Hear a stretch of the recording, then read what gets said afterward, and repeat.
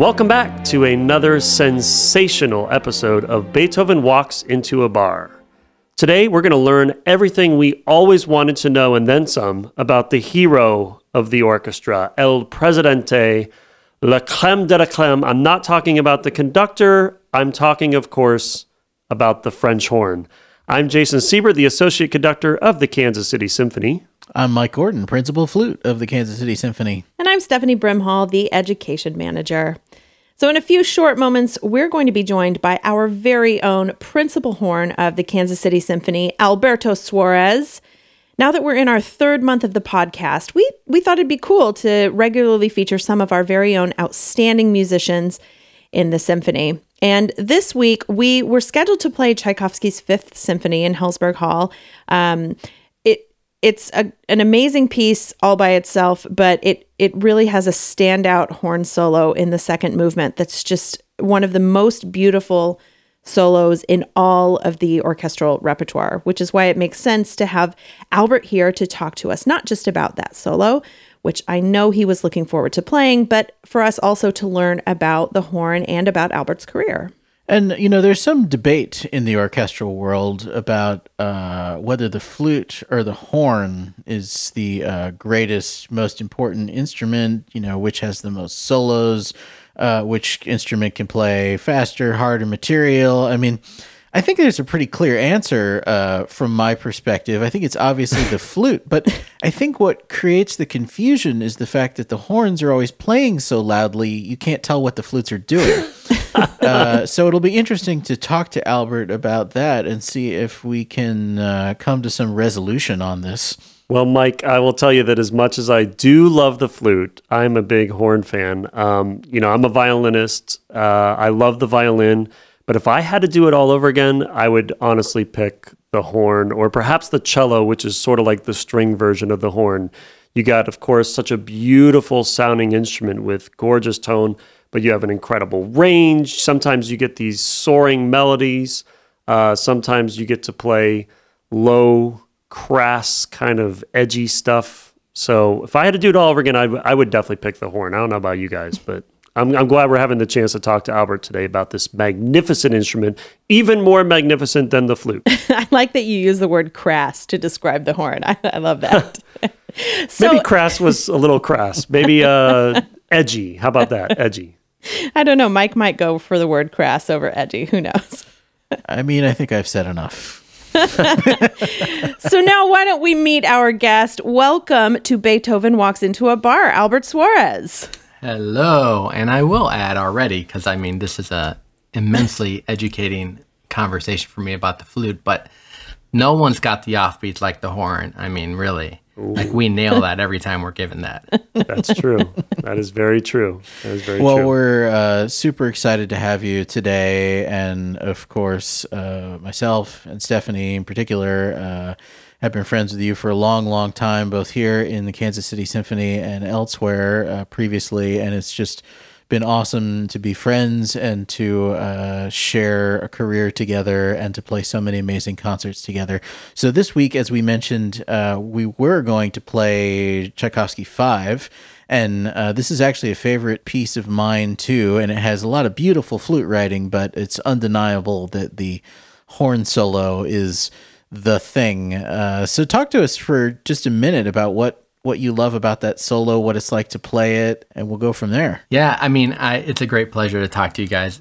We've had a lot of time together. We've grown with each other in so many ways, and this is one of those pieces that I was really excited to play. Every time this comes up in our seasons, it feels like it's almost like a reminder of why I play the horn and why the melodies are so important. Composers were, around Tchaikovsky's time, they started to figure out that the horn was this amazing instrument that both can be heartwarming and powerful. And they were writing for it really well by then. Tchaikovsky kind of messed around with it in the Second Symphony and was like, oh, the horn can have a melody right at the beginning.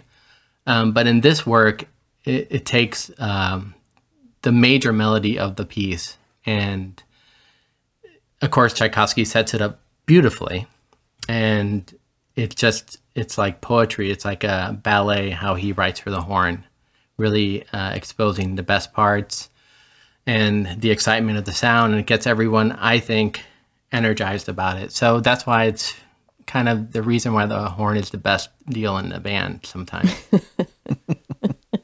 And if I can add to that, I remember attending a concert once at Aspen Music Festival, and for anyone that is even a little bit familiar with that festival, you know that the concerts happen in a semi-permanent tent.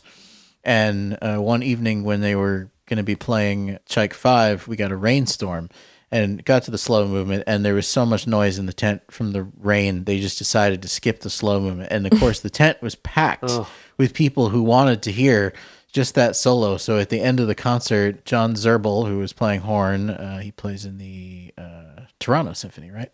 Montreal. Oh, Montreal Symphony. Thank you. He just sat on stage by himself, and a whole bunch of people piled onto the stage, and he played the solo just by himself after the rain had passed. It was a really cool moment. Yeah. So we've talked a little bit about why the horn is the best instrument, and I'm sure we'll talk more about that.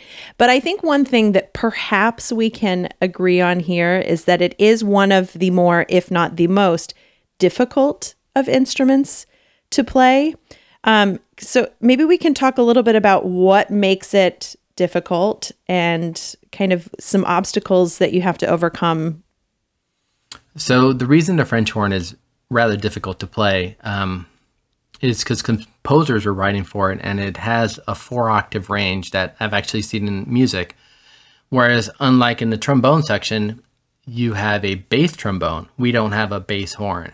So we're required to play all of this music on the single instrument we play. And then for the people that play the higher horn parts, being the first horn and the third horn, we're really dealing with the upper 2 octaves of that.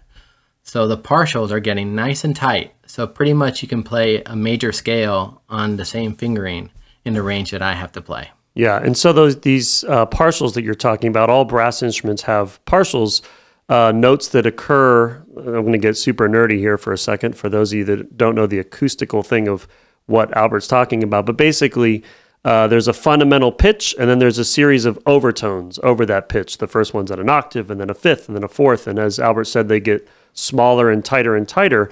And so for any brass instrument, when you do not push any valves, or if you have the trombone in first position with the slide completely in, you're going to get those fundamental partials, as they're called.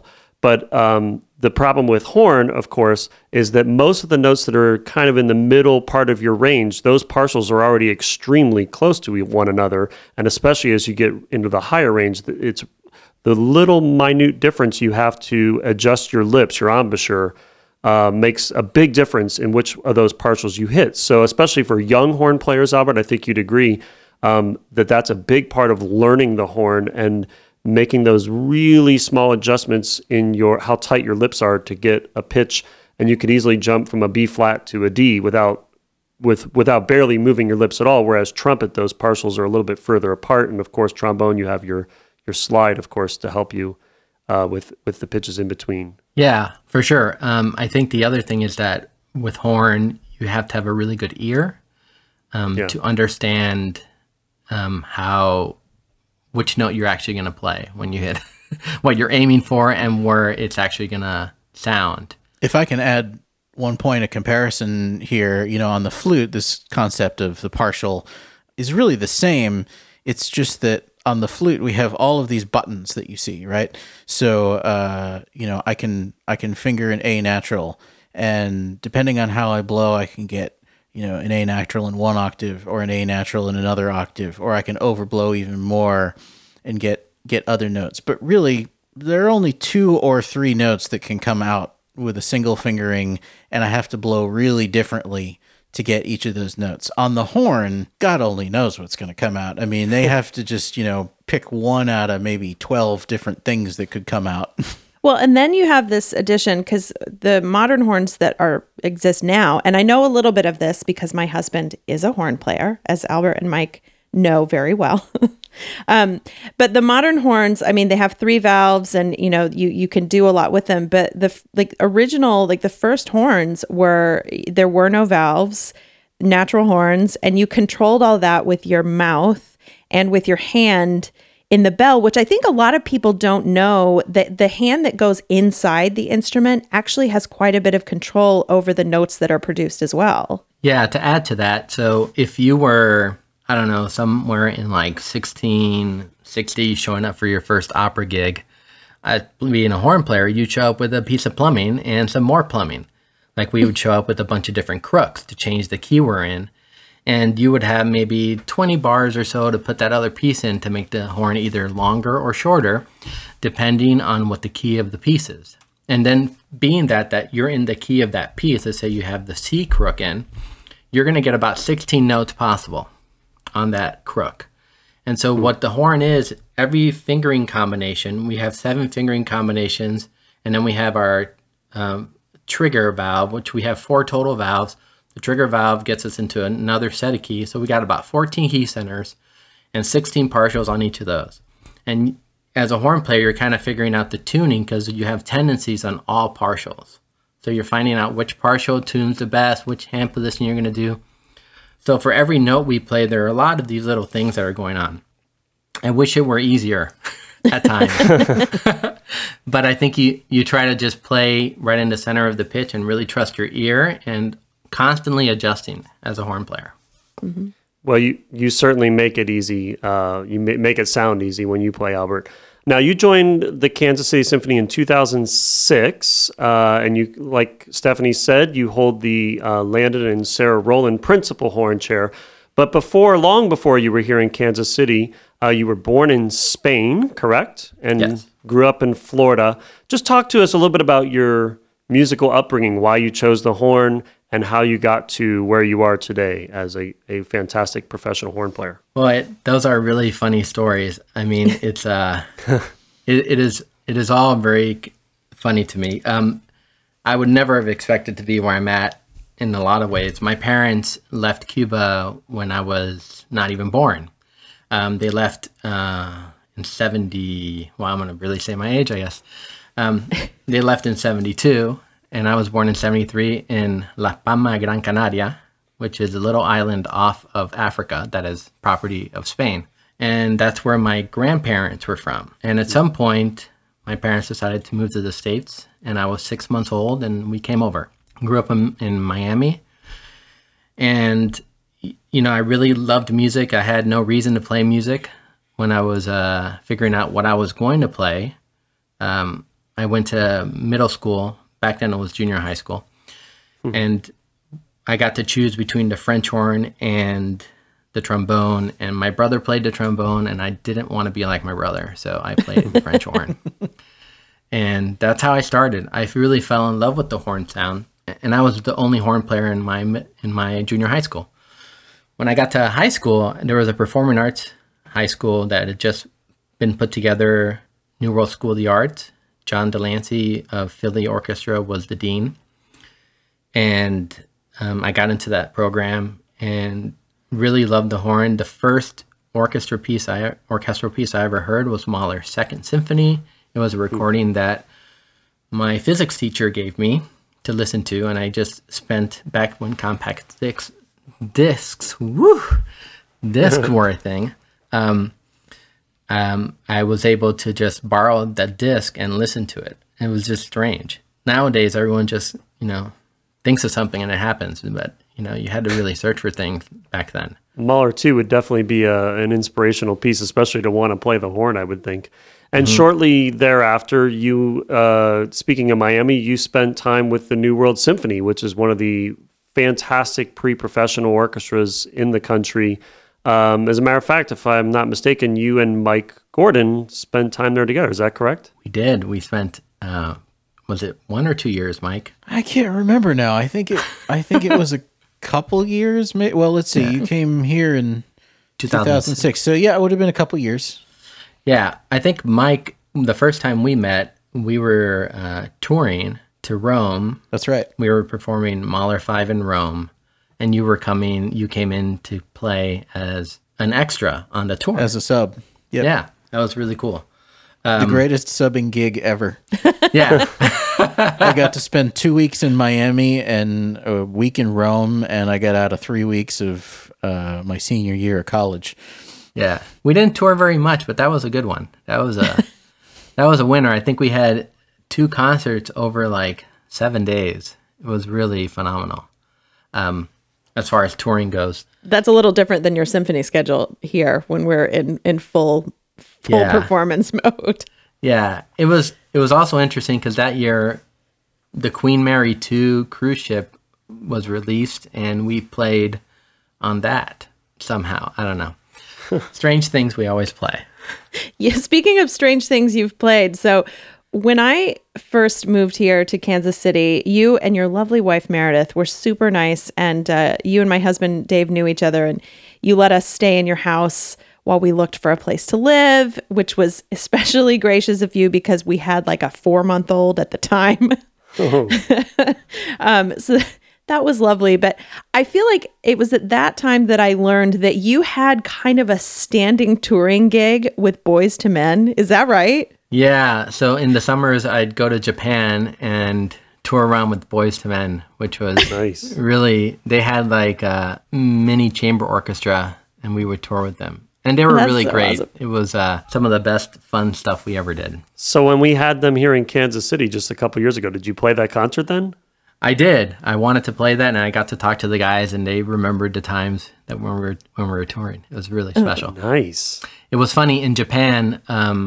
Every concert they played was sold out, and we're not talking about 20,000 seats. We're talking these amphitheater things, 60,000 seat places, and they were always so kind to the audience. They always had time afterwards, giving roses to everyone.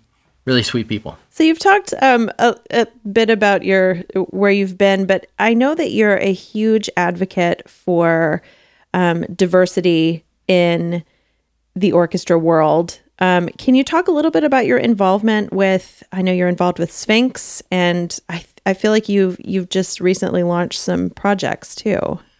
Yeah. So what I've been part of is the National Alliance for Audition Support. And it's looking to improve diversity in orchestras. And there are a number of initiatives that are happening because of it. The biggest issue is that our orchestras, though every workplace has evolved in the last 30 years, orchestras' percentages of people of color hasn't really evolved.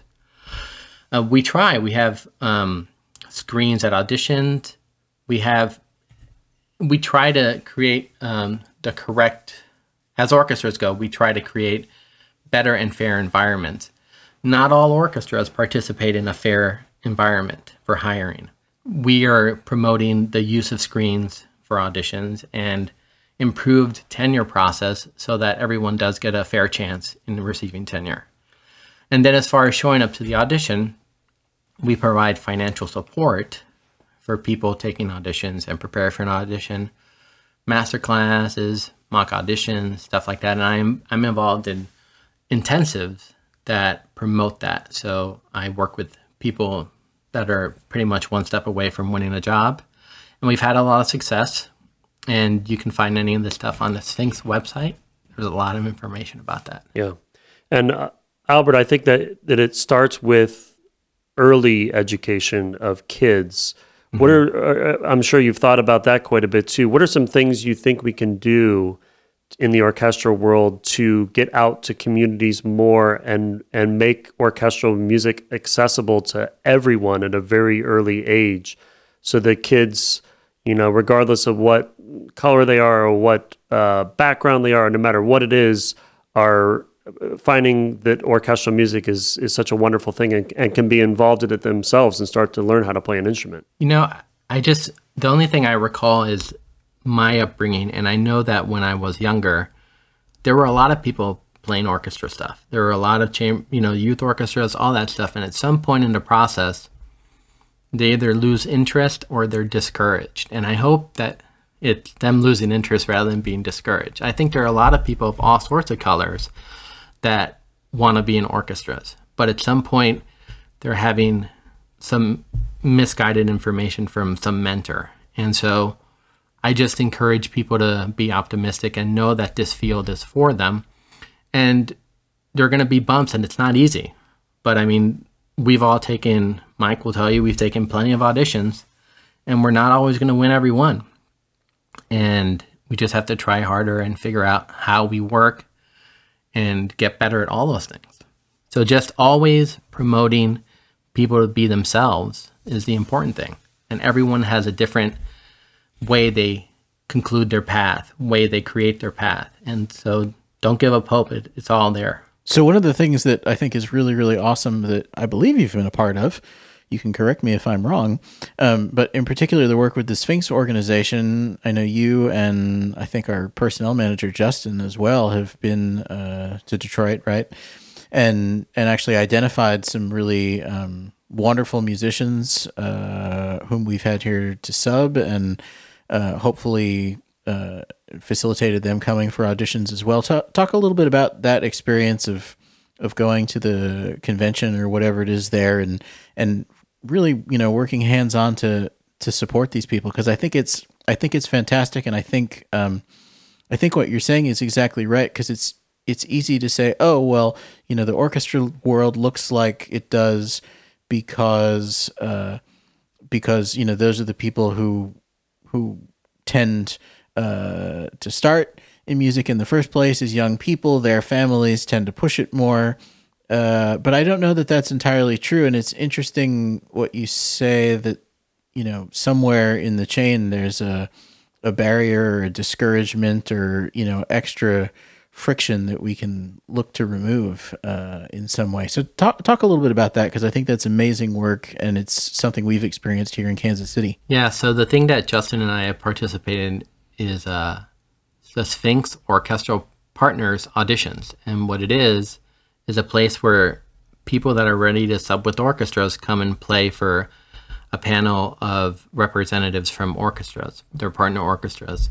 And out of that, they can be added to sub pools, they can be given 1-year contracts, they can be, all sorts of things can happen from it. And a lot of people have done stuff through that. How we've used it so far is increasing our sub pool, and maybe if there's an audition that's coming up, we may encourage that person to come and audition for us. And the Sphinx organization is kind of the umbrella group for all the stuff.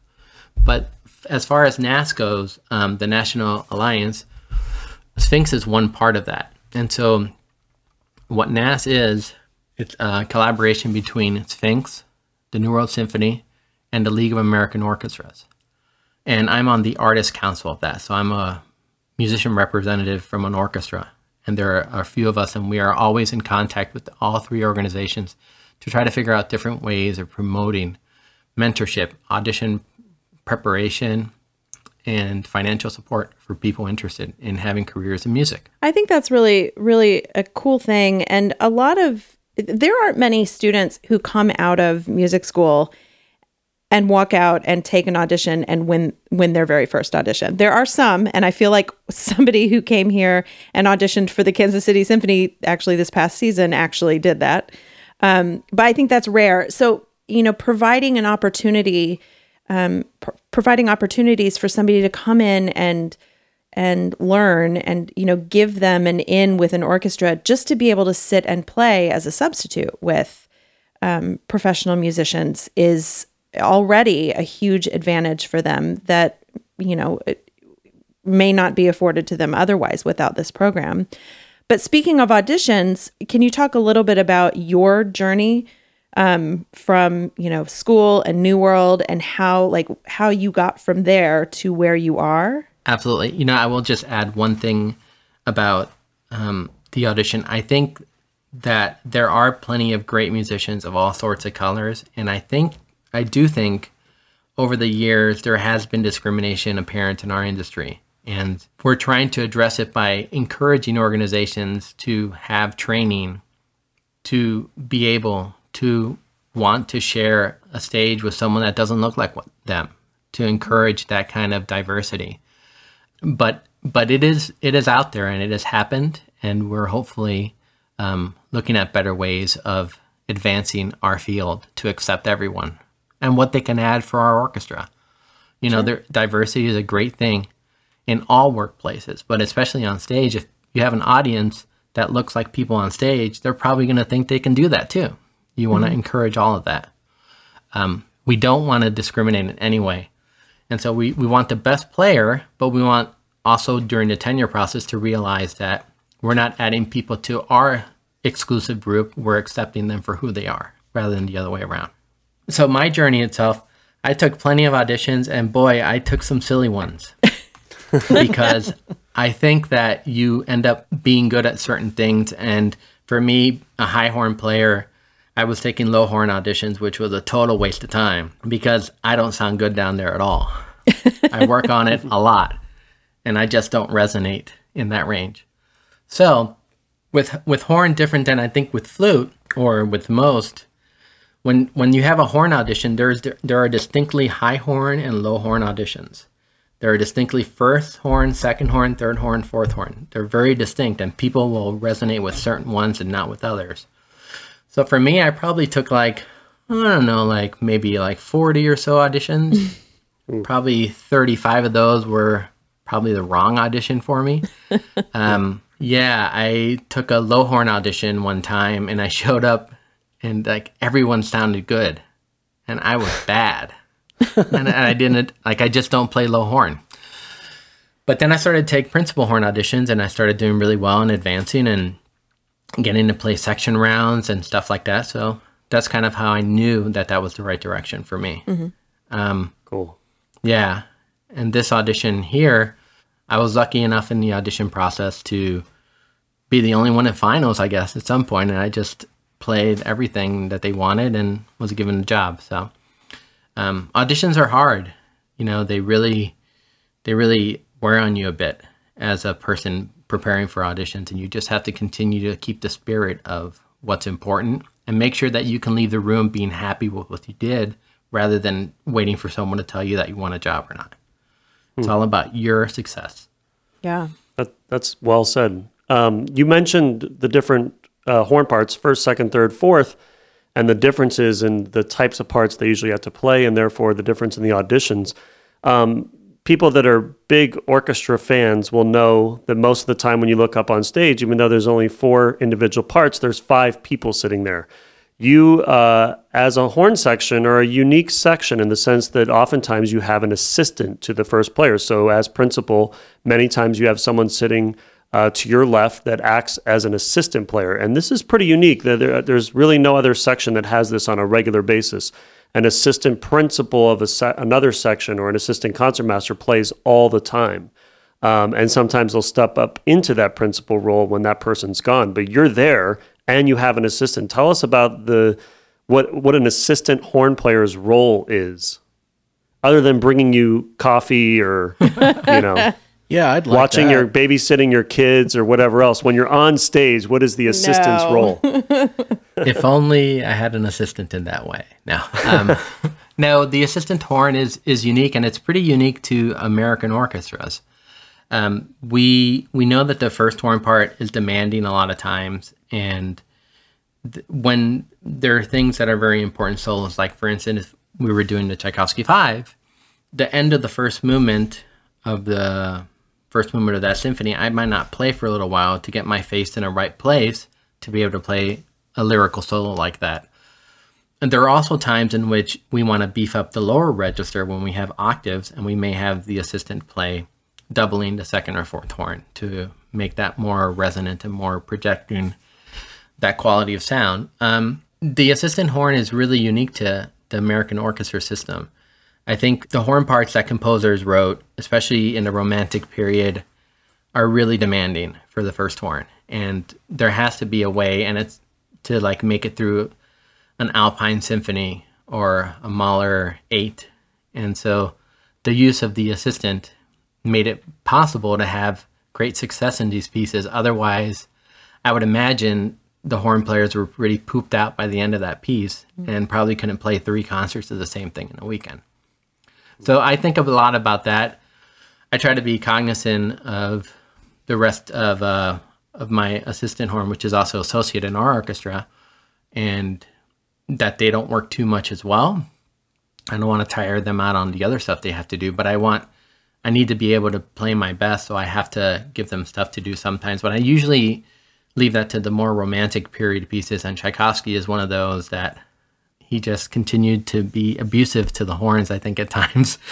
A good example is in the Nutcracker, we play this horn F sharp in I'm probably like 500 times in that piece. And it's just in a range that is very tiring, but we're just always there playing the same note over and over again.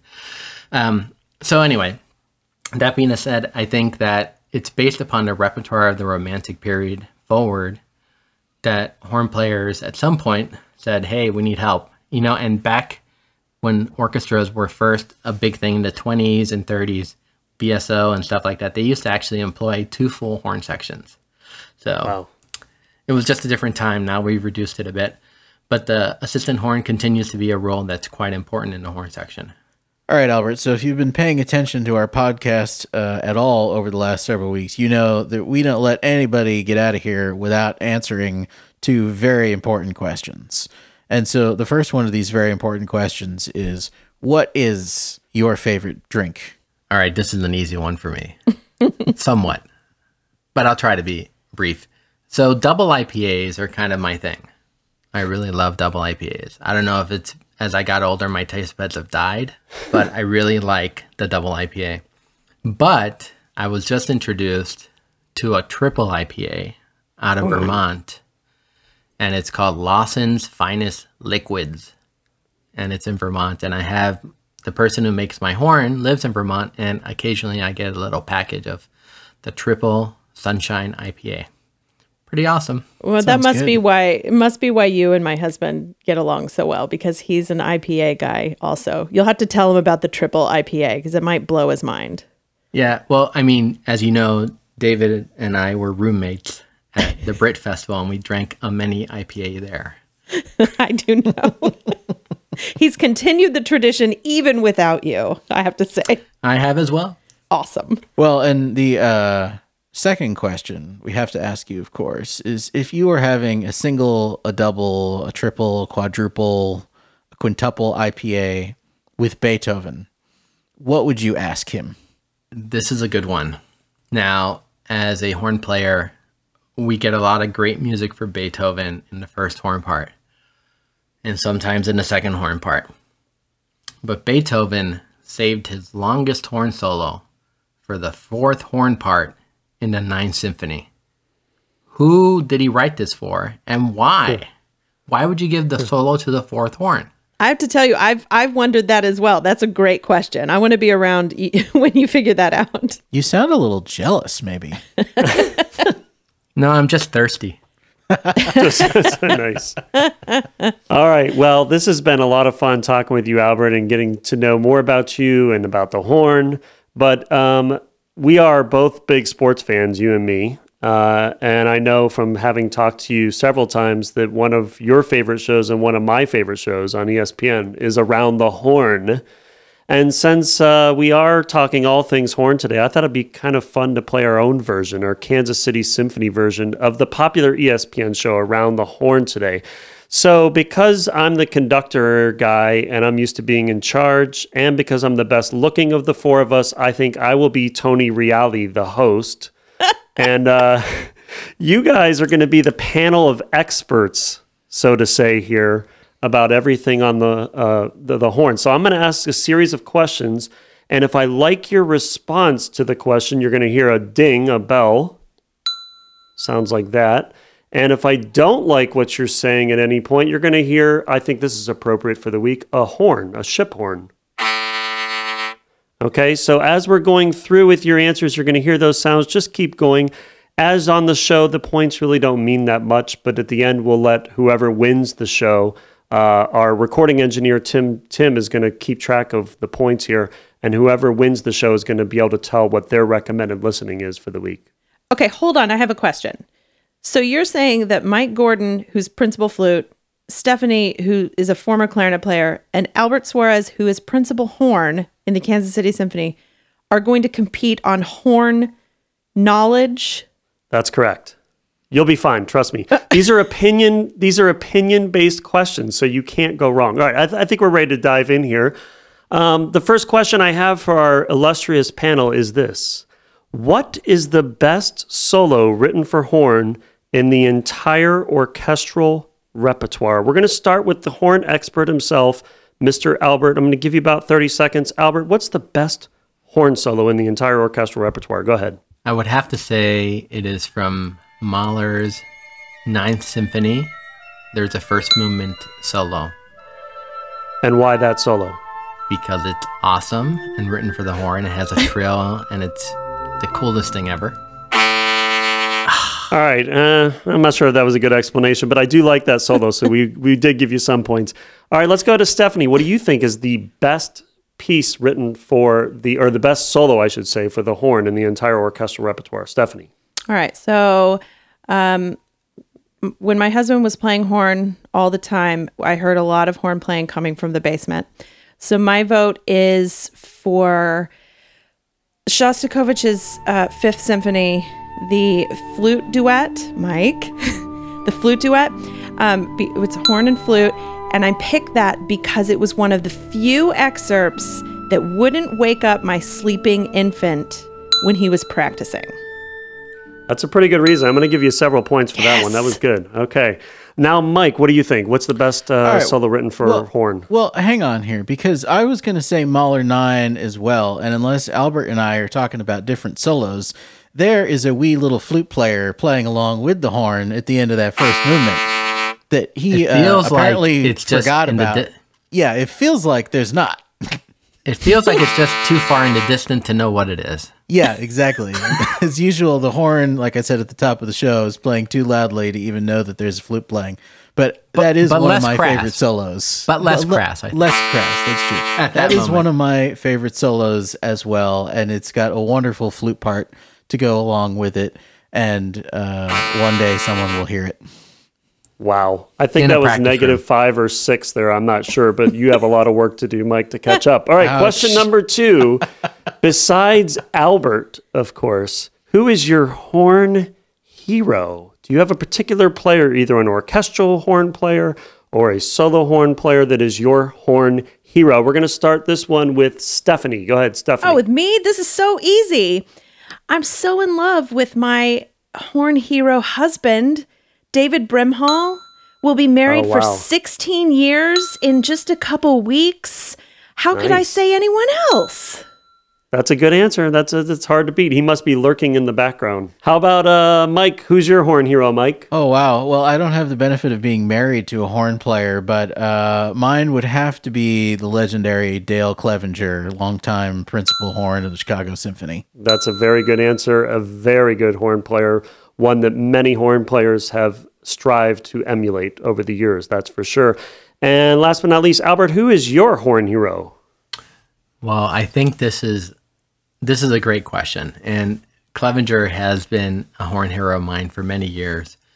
In the orchestra, I also would like to add Radovan Vlatkovich, which is a fantastic horn soloist and played in the Berlin Phil. Beautiful chamber musician. You can find a lot of his stuff out there, but his recording of the Strauss Second Horn Concerto is the best one ever.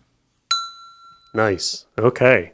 Next question. If playing the horn was a sport, what sport would it be? Mike, we're going to start with you with this one. If playing the horn was a sport, what sport would it be? Oh, my goodness. Playing the horn would be like... It's kind of like basketball, actually, in a way. Okay, how so? Because, it's a small... You got a team of 5 guys out there. It's, in a horn section, it can be more, it can be less, but it's about that size.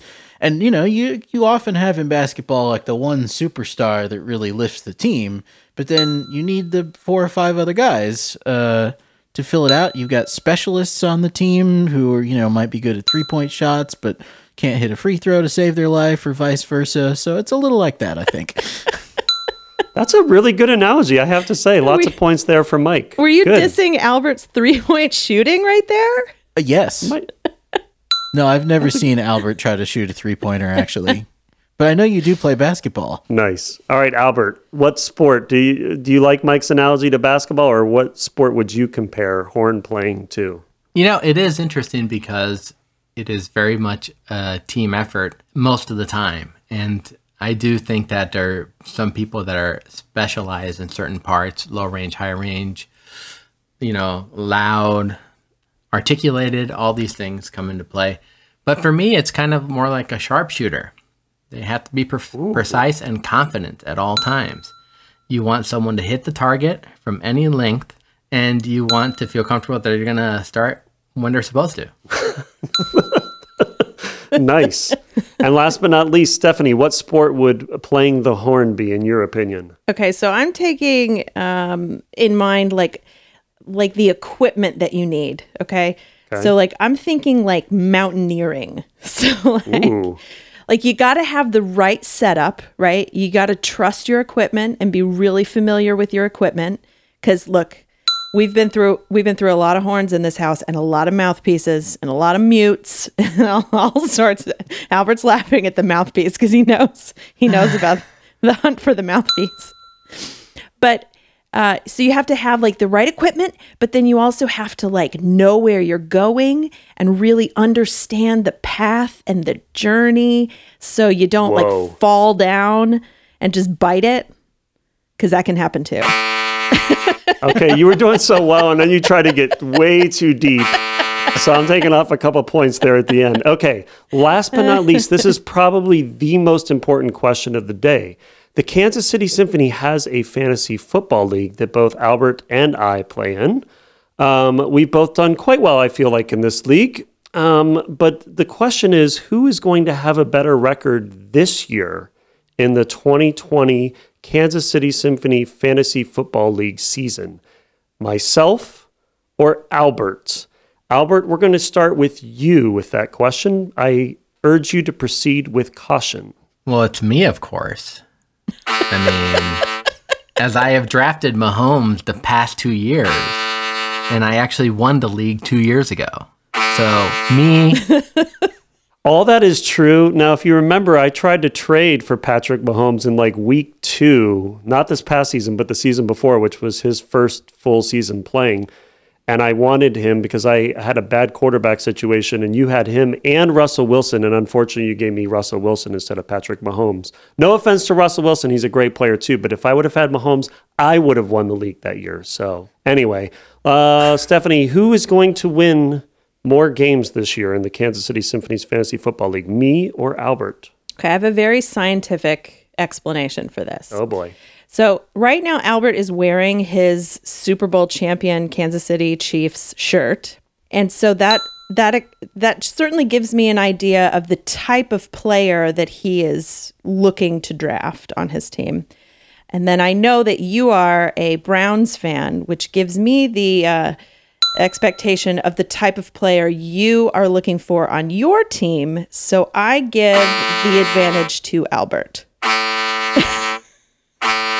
I will add that in the first draft that Jason participated in, there seemed to be a lot of Browns players taken. Mm-hmm. There were, but there were such high hopes for all of them. And so much so that he wanted to trade for someone in the second week. That's true. That's true. Actually, last year when the Browns were actually supposed to be good for the first time in forever, I took Baker Mayfield and I don't remember who else. I had 2 Browns players, and that turned out to be a little bit of a mistake. But anyway, moving on. Mike, who is going? And this, let's remember, this is not about past performance. This is this year. Who's going to have a better fantasy football league record, me or Albert? Mike, this is your chance to really redeem yourself.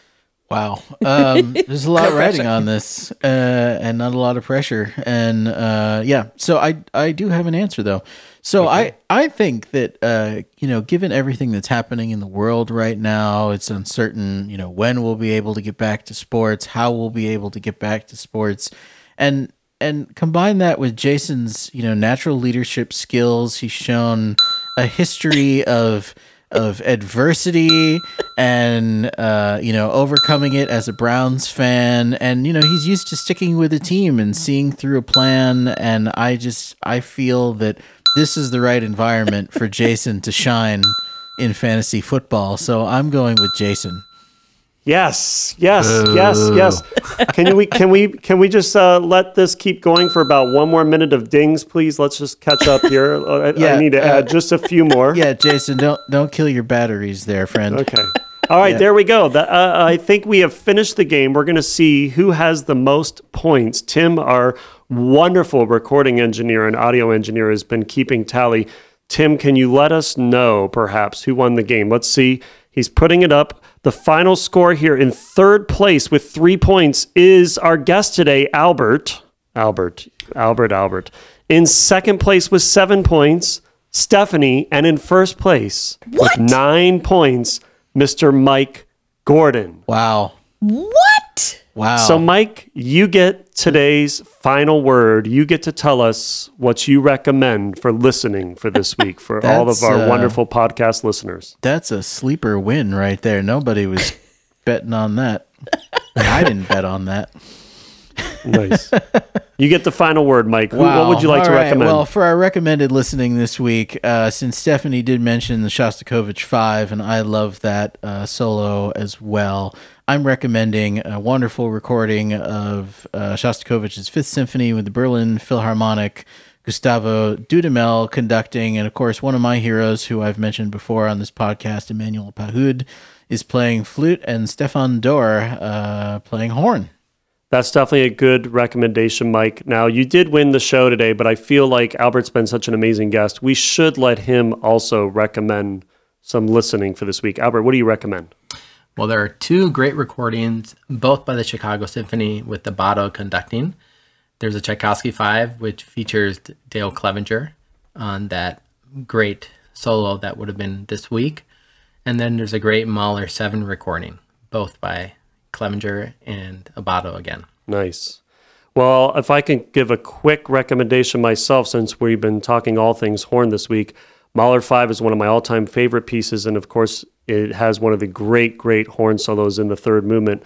So I'm going to recommend the Vienna Philharmonic with Leonard Bernstein conducting, Mahler Symphony No. 5, and Friedrich Pfeiffer is the horn player on that magnificent recording.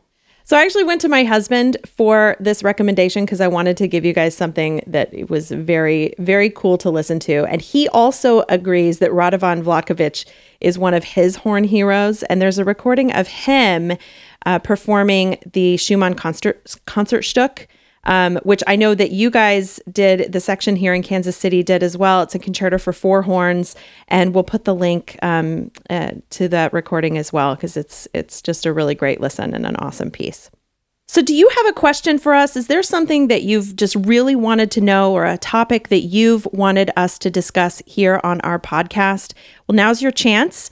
We are soliciting questions from all of you to air on a future episode of Beethoven Walks into a Bar. You can send us those questions through our website at kcsymphony.org, or I'll post a link in the section below that you'll be able to click on that and send us your questions. We'd love to hear from you and would love to have your questions featured on an upcoming episode coming soon to Beethoven Walks into a Bar.